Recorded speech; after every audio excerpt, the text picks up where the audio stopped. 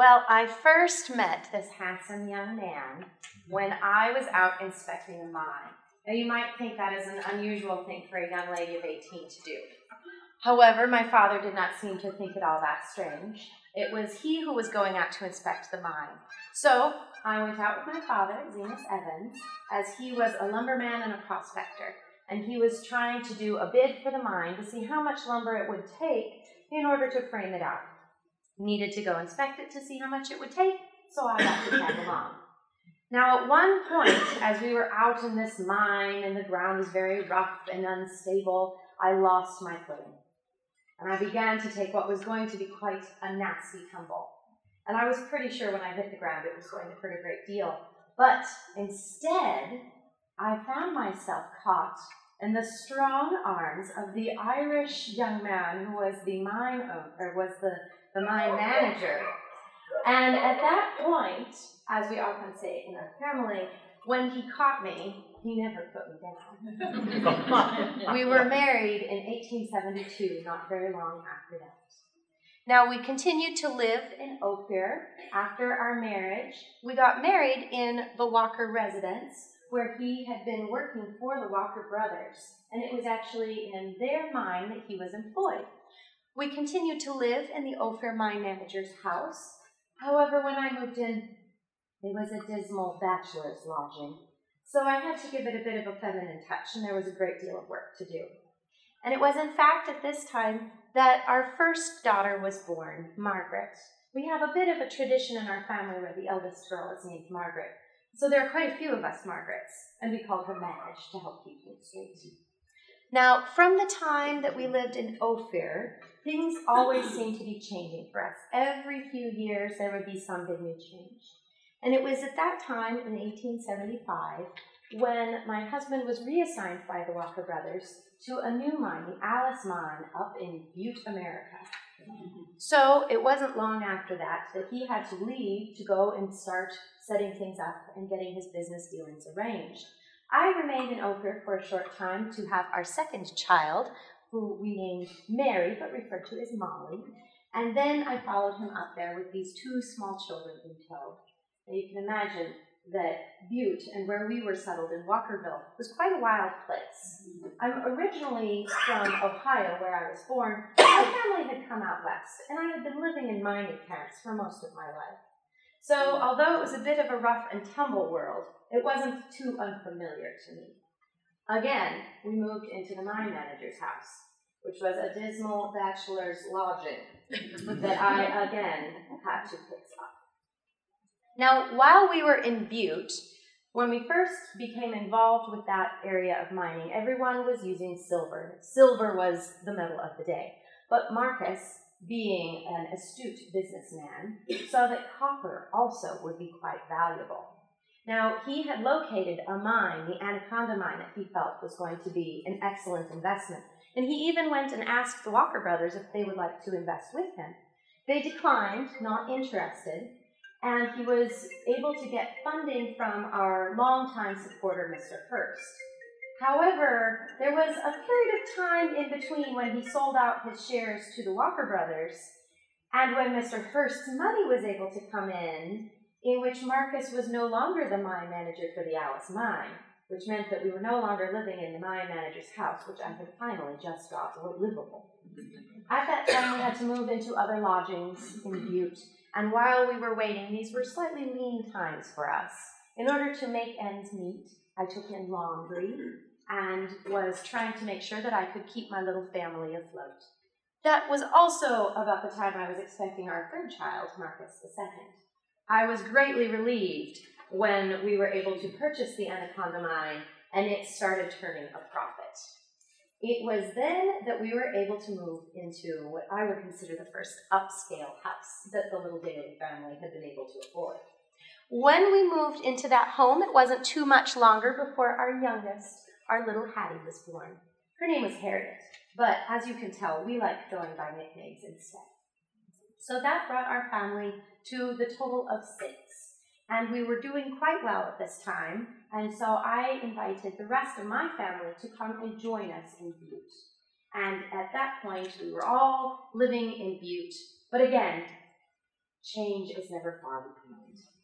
As the Anaconda mine was successful, Marcus had realized that it was simply ridiculous to be sending raw ore all the way to Wales, which was the only place that had a copper smelting plant.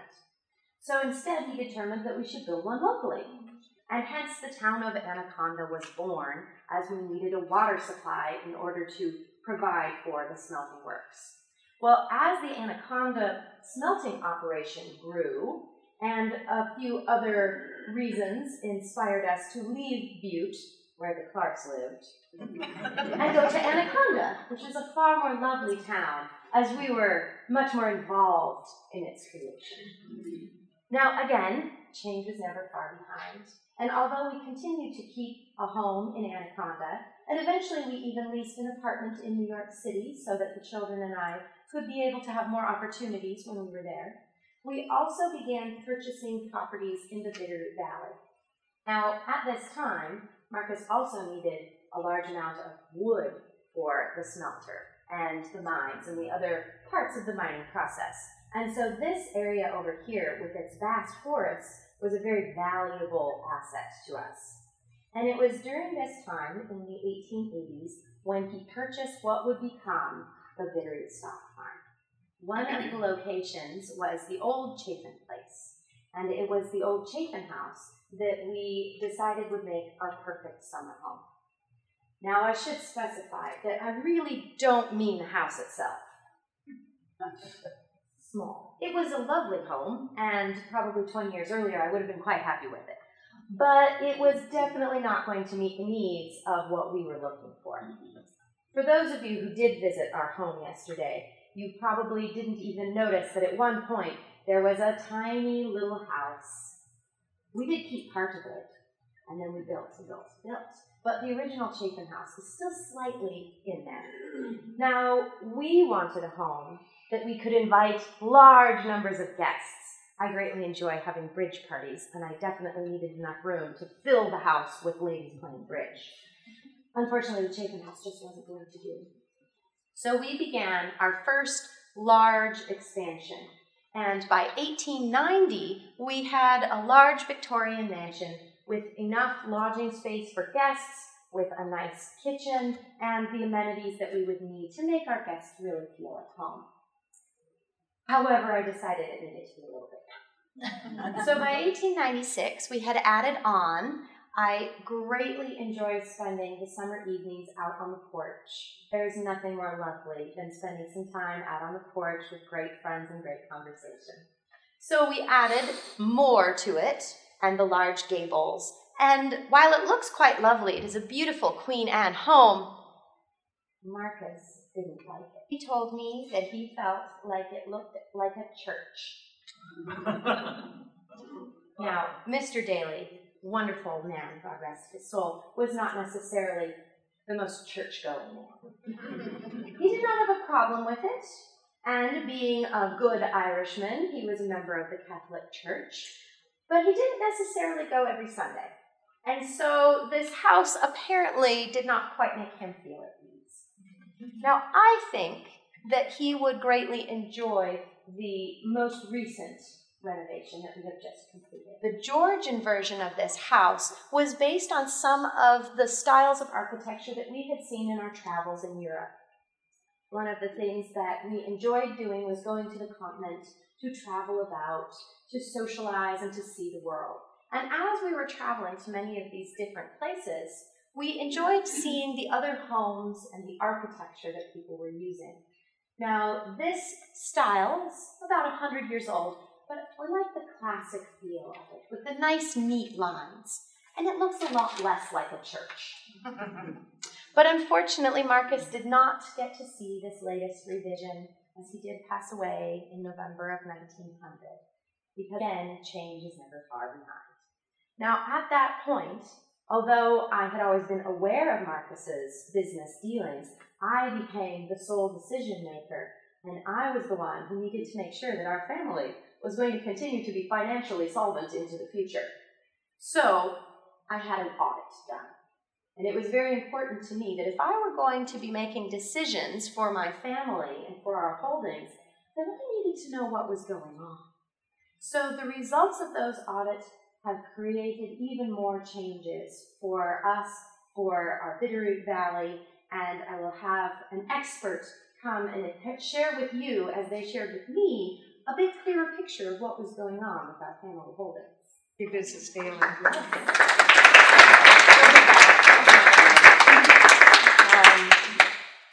Marcus had put together 22,000 acres to create the Bitterroot Stock Farm.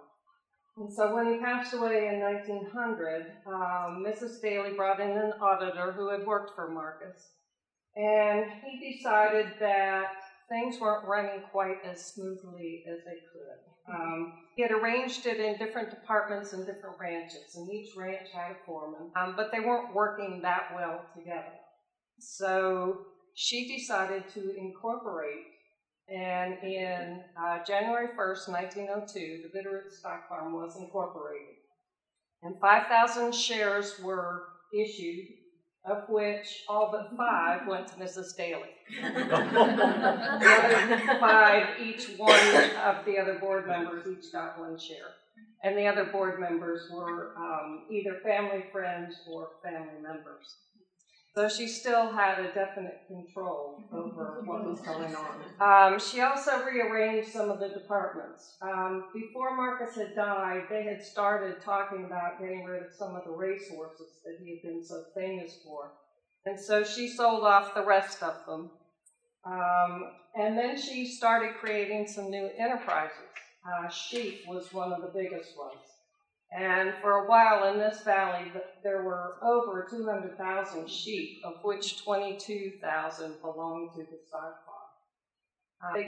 She did keep the cattle, but she also started departments in bees with honey, hogs, poultry, and orchards. She started planting apple trees. Her first overall manager was a man named P.J. Shannon, and he was the overall supervisor of all the different ranches up until 1911. And then it was replaced by a gentleman named Mr. Crawford. And Mr. Crawford was the overall supervisor until 1947, several after her death in 1941. So they ran each of the departments as a separate entity. They each had their own sort of account, and they would trade things back and forth. Money didn't actually pass hands, but on the books, they were keeping track of what this ranch raised and how much money they were bringing in and what they were selling to the other ranch. The sheep were the things that were making most of the money. The cattle had a couple of good years, but mostly they were losing money. Mrs. Daly will get back and talk about this in a moment, but with the she managed to make a lot of money, continued to make profit. She also was interested in doing things like she bought a gold mine in Alaska, for example. And then she had her son-in-law go up and check it out and give her advice as to whether she should keep it or not. So she still was really keeping her hand in the business. So after getting a very clear picture of what was going on and making some decisions about further changes, there were a lot of things going on in our business dealings, but also in the valley itself. Every single summer, I continue to come back here as Montana is my home. And at the mansion, it has the best resources for enjoying Montana at its greatest. I love to fish. There's wonderful fishing in this area. I love to be outside. We have a lovely lake area that you can paddle around in boats on. There's wild animals that you can see out your window that come through. So I made sure every year my butler, Mr. Cutler, and his wife, Catherine, and I would make sure that we made a trip out to Hamilton, Montana every single year. And it was through our visits here that we got to see the many changes in the valley as well. For one thing, we traded in our carriages for cars over the years. When we first arrived here in the 1880s, it was more like a sparsely settled little village. People were very informal. And over the years, as we were here, we noticed that people became a little bit more like polite society, where instead of just saying hello to each other by first name on the street, they would call each other by Mrs. or Mr. so-and-so. We also noticed that people started using more formal calling cards when they would go to visit. And I greatly enjoyed having community members come to the home. We would often have soirees with live music or have bridge parties. And whenever there was an event going on in town, whether it be a wedding or whatever community event was going on, I would always try to make it if I could. And if I went to a wedding, I always made sure that I gave the bride a good present in case she ended up living in a dismal bachelor's lodging too. Now, one of the only constants is change itself. And with many of these changes, both in my family and also in the Bitterroot Valley, each generation gets to leave its mark. And I loved recording what was going on. So if I have a camera in my hand or these very fancy new video motion cameras where you can capture the movement, I made sure that I always had one of those so that I could experiment out of the house, seeing what my children were doing or what my grandchildren were doing. And so as my story continues, my children and my grandchildren begin to play a more important role. I have some very lovely in-laws that I have really relied on to help give me advice and to help me, such as going to check out the gold mine that I purchased in Alaska. And it is through them that our daily story continues. And so, as a very proud mother, I would like to share with you some of the stories of my children and my grandchildren, but I will let another continue those stories. As she mentioned earlier, we have two of her daughters here that had a very significant role in helping over the years. On the right is Molly Mary. She was born back in the 1870s. She is the one that took over the care of her mother as she started aging and was always there with her every summer when they came out, was with her back in New York. Molly married a gentleman named James Gerard, who was the ambassador to Germany during World War I. They were there for 4 years until the U.S. entered the war, and then they were kicked out. But during that time, when the other countries, such as Great Britain, had to leave, they took over the responsibility for all those citizens as well. And Molly is the one that organized a group of women to start helping these citizens get visas, get train tickets or boat tickets or whatever they needed to get out of the country. So she turned her ballroom into a huge room with a lot of secretaries and helped all these citizens get out of Germany. Hattie married a count in Hungary and in 1910, so she witnessed both World War I and World War II. During World War I, she turned her home into a hospital, and she purchased the first X-ray machine from New York and had it sent over to Hungary. Then during World War II, her husband was picked up by the Nazis and put in a concentration camp, and she continued to run the estate. And then as the Germans and then as the Russians came in, she gathered up all the women in the village, brought them into her estate to protect them from the Russians. She was not anxious to leave Hungary because she was afraid they were going to take over the estate. And it was Molly that kept urging her to get out and come back to the States. So she finally did in 1946. This is Molly's husband. He did a lot to help advise Mrs. Staley over the years. He was a lawyer, and you can see many other things. He's written several books. If you want to know more about him, he's written a book called My 4 Years in Germany, and he's also written a book called My 83 Years in America. And this is Hattie's husband, Count Anton Chigre, who was also known as Tony. And this is their daughter, Margaret. And Margaret is the one that now becomes really important. This is her in her younger years in Hungary. Now you have to understand this girl was raised in Hungary in a huge estate, all the servants and nannies and everything you can imagine.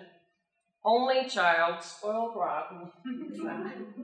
Her father loved horses, and so she developed that love as well.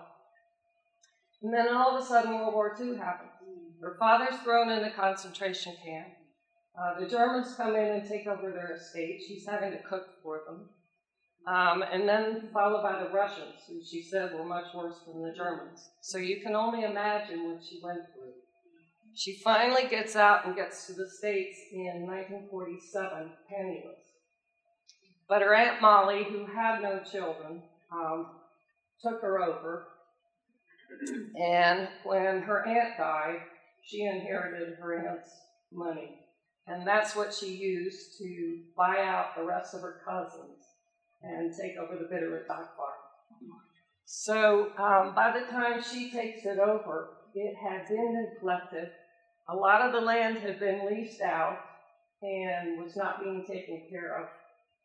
So she hired a gentleman named Ken Kautz, and he became the overall supervisor until 1972.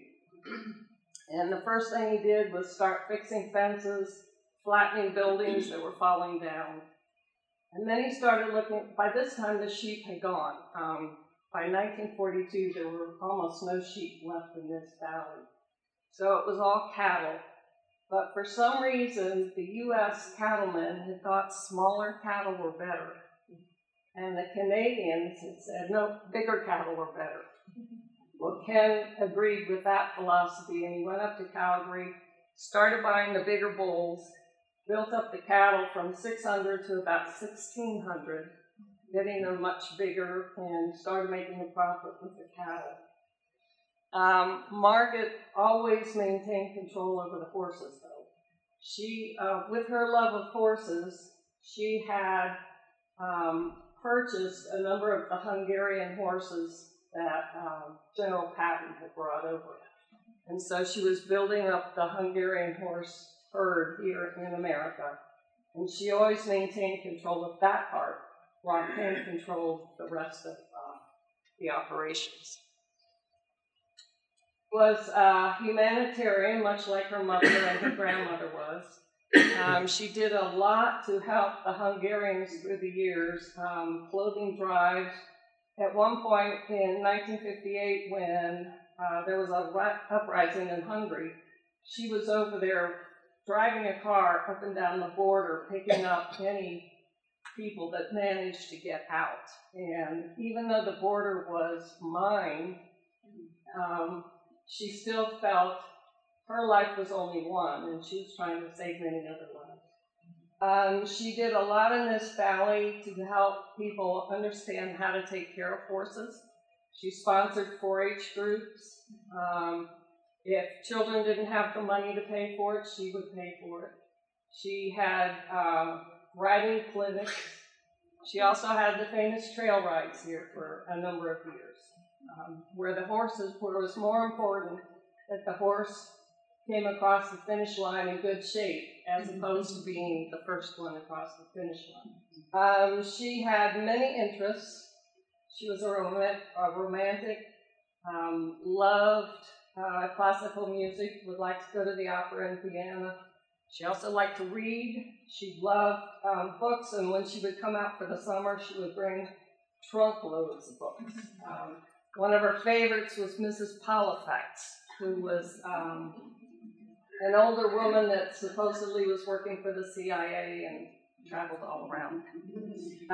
She also, whenever she got interested in something, she really got interested in something. There are a stack of information pamphlets on fallout shelters. She also studied weed control, pesticides, effects of pesticides on animals. She was totally against using pesticides. She was one of the first environmentalists. She was strongly influenced by the book by Rachel Carson. Silent Spring. Silent Spring, right. So, an incredibly interesting woman. She also had an estate in Maryland where she kept many of her horses during the wintertime. And when she passed away in 1984, she left the estate in Maryland to her stepdaughter, Ava Bessonnier, and she left the mansion to her here in Hamilton to her stepson, Francis Bessonnier. So at this point, I'm going to have Darlene come back up, and she's going to talk about what's going on with the mansion.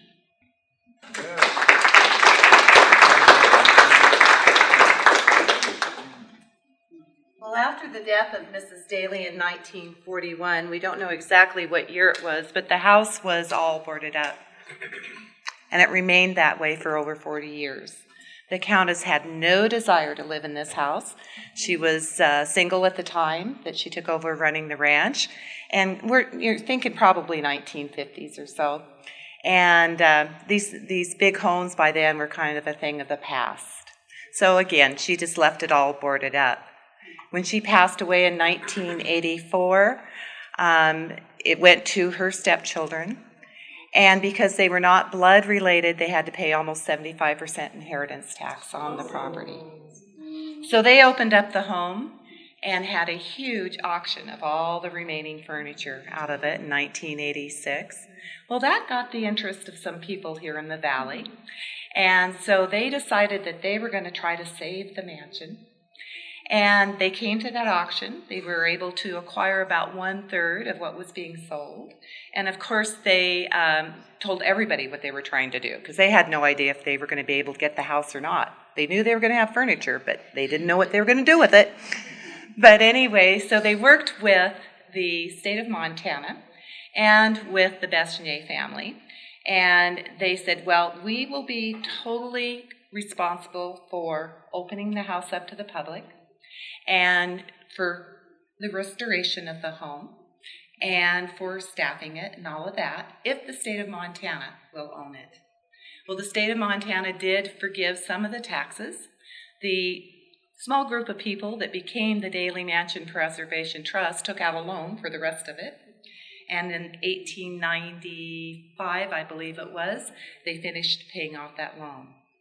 This is our 29th year of having this home open to the public, and we are so proud of this wonderful group of people through all these years, and especially those first ones that had the vision and the passion. As much as I love the place, I'm not sure at that point in time I would have went, oh yeah, I'll take a loan out on my house. But there were some that did that. So we're very thankful for all of them and for all the people through these years, and including our group right now. All we are stepping stones for the next generation. So hopefully it will continue on forever and ever and ever. And another 100 years from now, somebody else will be standing up here talking, or maybe me. Yeah. Oh, yeah. We'll be talking about this wonderful, wonderful place. Thank you so much for attending.